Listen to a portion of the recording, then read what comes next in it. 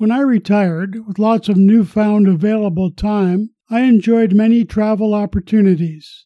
This podcast may encourage you to visit, revisit, or experience virtual armchair travel, learning about exciting new venues. Travel is an excellent vehicle for lifelong learning.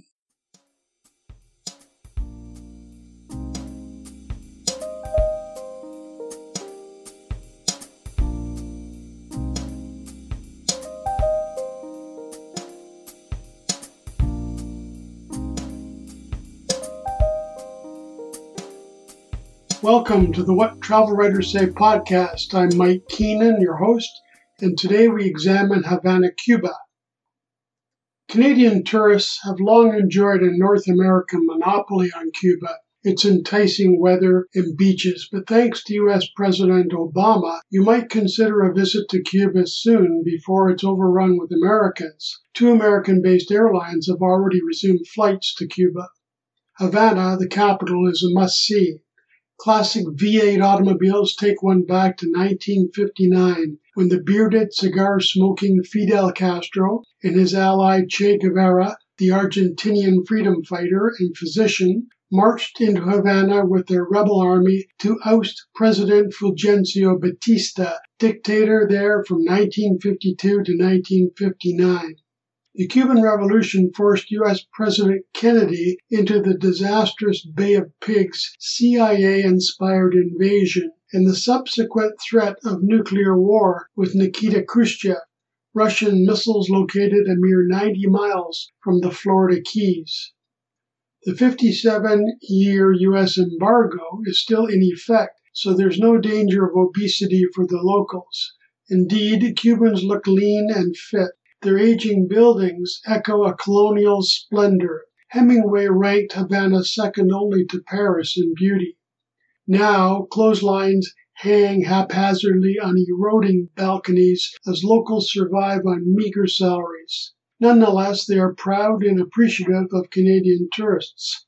For short rides, I take bicycle taxis that ferry me through obscure side streets, an opportunity to observe the real Havana. Drivers invariably shake my hand when I deliberately overtip. Havana was home to author Graham Greene, who wrote Our Man in Havana from the Hotel Seville, and one can sip a daiquiri beside a bronze statue of Hemingway, a frequent imbiber at El Floridita, a restaurant cocktail bar on Bishop Street, across from the National Museum of Fine Arts. There are many sights to see here in Havana, the nation's capital, but these are my favorite 5. Number 1, the Christopher Columbus Cemetery, the Cementerio Cristobal Colon. Named for Columbus, who is actually buried in Seville, Spain, this is one of the largest cemeteries in the world and certainly the most ornate. Built from 1871 to 1886, it's based on the layout of a rigidly symmetrical Roman military camp. More than 500 major mausoleums, chapels, and family vaults, many intricately designed, house the remains of notables such as Ibrahim Ferrer, singer and musician, and Ruben Gonzalez, pianist, both members of Cuba's celebrated Buena Vista Social Club, as well as Major League Baseball players and many military, cultural, and academic Cuban icons. White Carrera marble statue, the 3 Virtues, sculpted in 1904, forms part of the massive main gate, 22.5 meters tall. Inside, I encounter an eclectic architectural mix from Roman temple to Egyptian pyramid to a medieval castle, the myriad styles ranging from classical to Art Deco. Some headstones and ornamental sculptures are pure works of art. At the cemetery's rear, I encounter the Martires del Asalto al Palacio Presidencial, an avant-garde memorial of shiny metal flags built in 1982, which honors students killed during the 1957 attack on President Batista's presidential palace.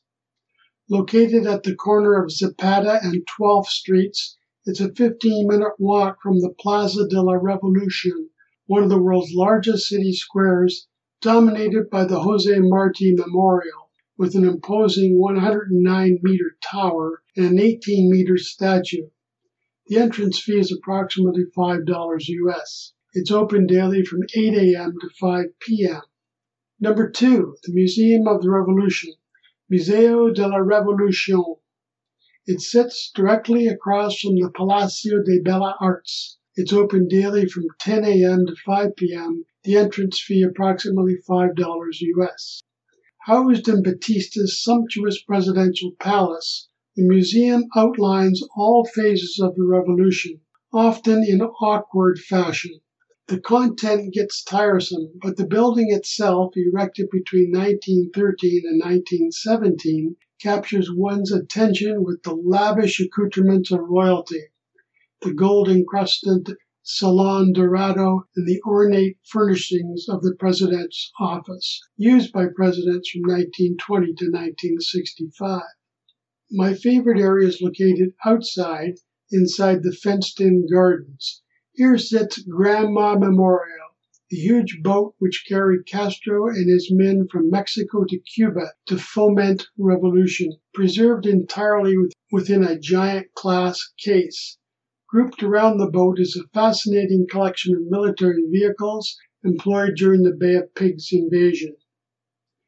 Proud Americans will have some difficulty with Rincon de los Cretins, or Cretin's Corner, a nasty graphic memorial put-down of George H.W. Bush, portrayed in a mural as a Roman emperor, and Ronald Reagan as a cowboy.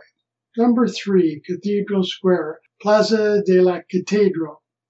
There are 4 engaging plazas in Old Havana, but this one features the impressive cathedral, its stonework composed of old limestone, the interior quite striking, and now jokingly called the Obama Church after his recent visit.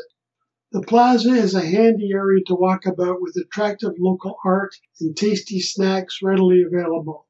Plaza de Armas is a close second with its terrific architecture, lush gardens around the Cespedes statue, locals selling Cuban history books, including many on Che Guevara, and old U.S. jazz vinyl record albums.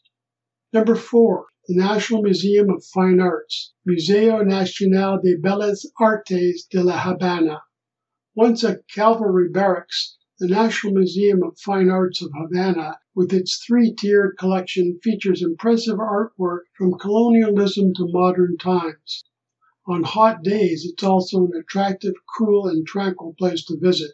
The entrance fee is approximately $5 US. Number 5, a Malecon.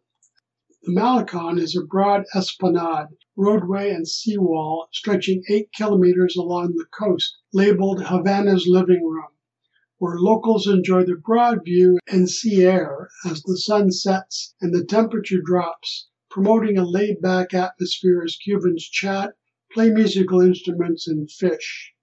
There are many runner-ups in this city, which include impressive fortifications and the famous Tropicana nightclub, which features exotic dancing and amazing costumes by attractive women and handsome men, all outdoors and under the stars.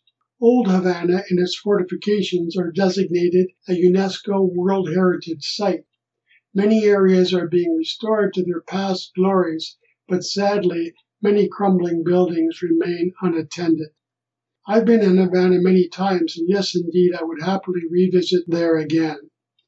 If you would like to read my published travel articles about Havana and the places visited, check out my website, whattravelwriterssay.com.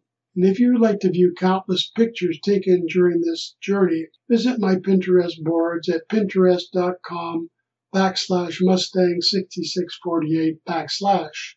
Once again, my website is located at whattravelwriterssay.com, and my photos are located at pinterest.com/Mustang6648 /. If you have any questions or comments, contact me at mjk6648@gmail.com. That's mjk6648@gmail.com. We conclude each podcast with an appropriate travel quote. Today it's from famed Yankee catcher philosopher Yogi Berra, who said, "Nobody goes there anymore. It's too crowded." Thanks for listening. Happy trails, and tune in next week for another What Travel Writers Say podcast.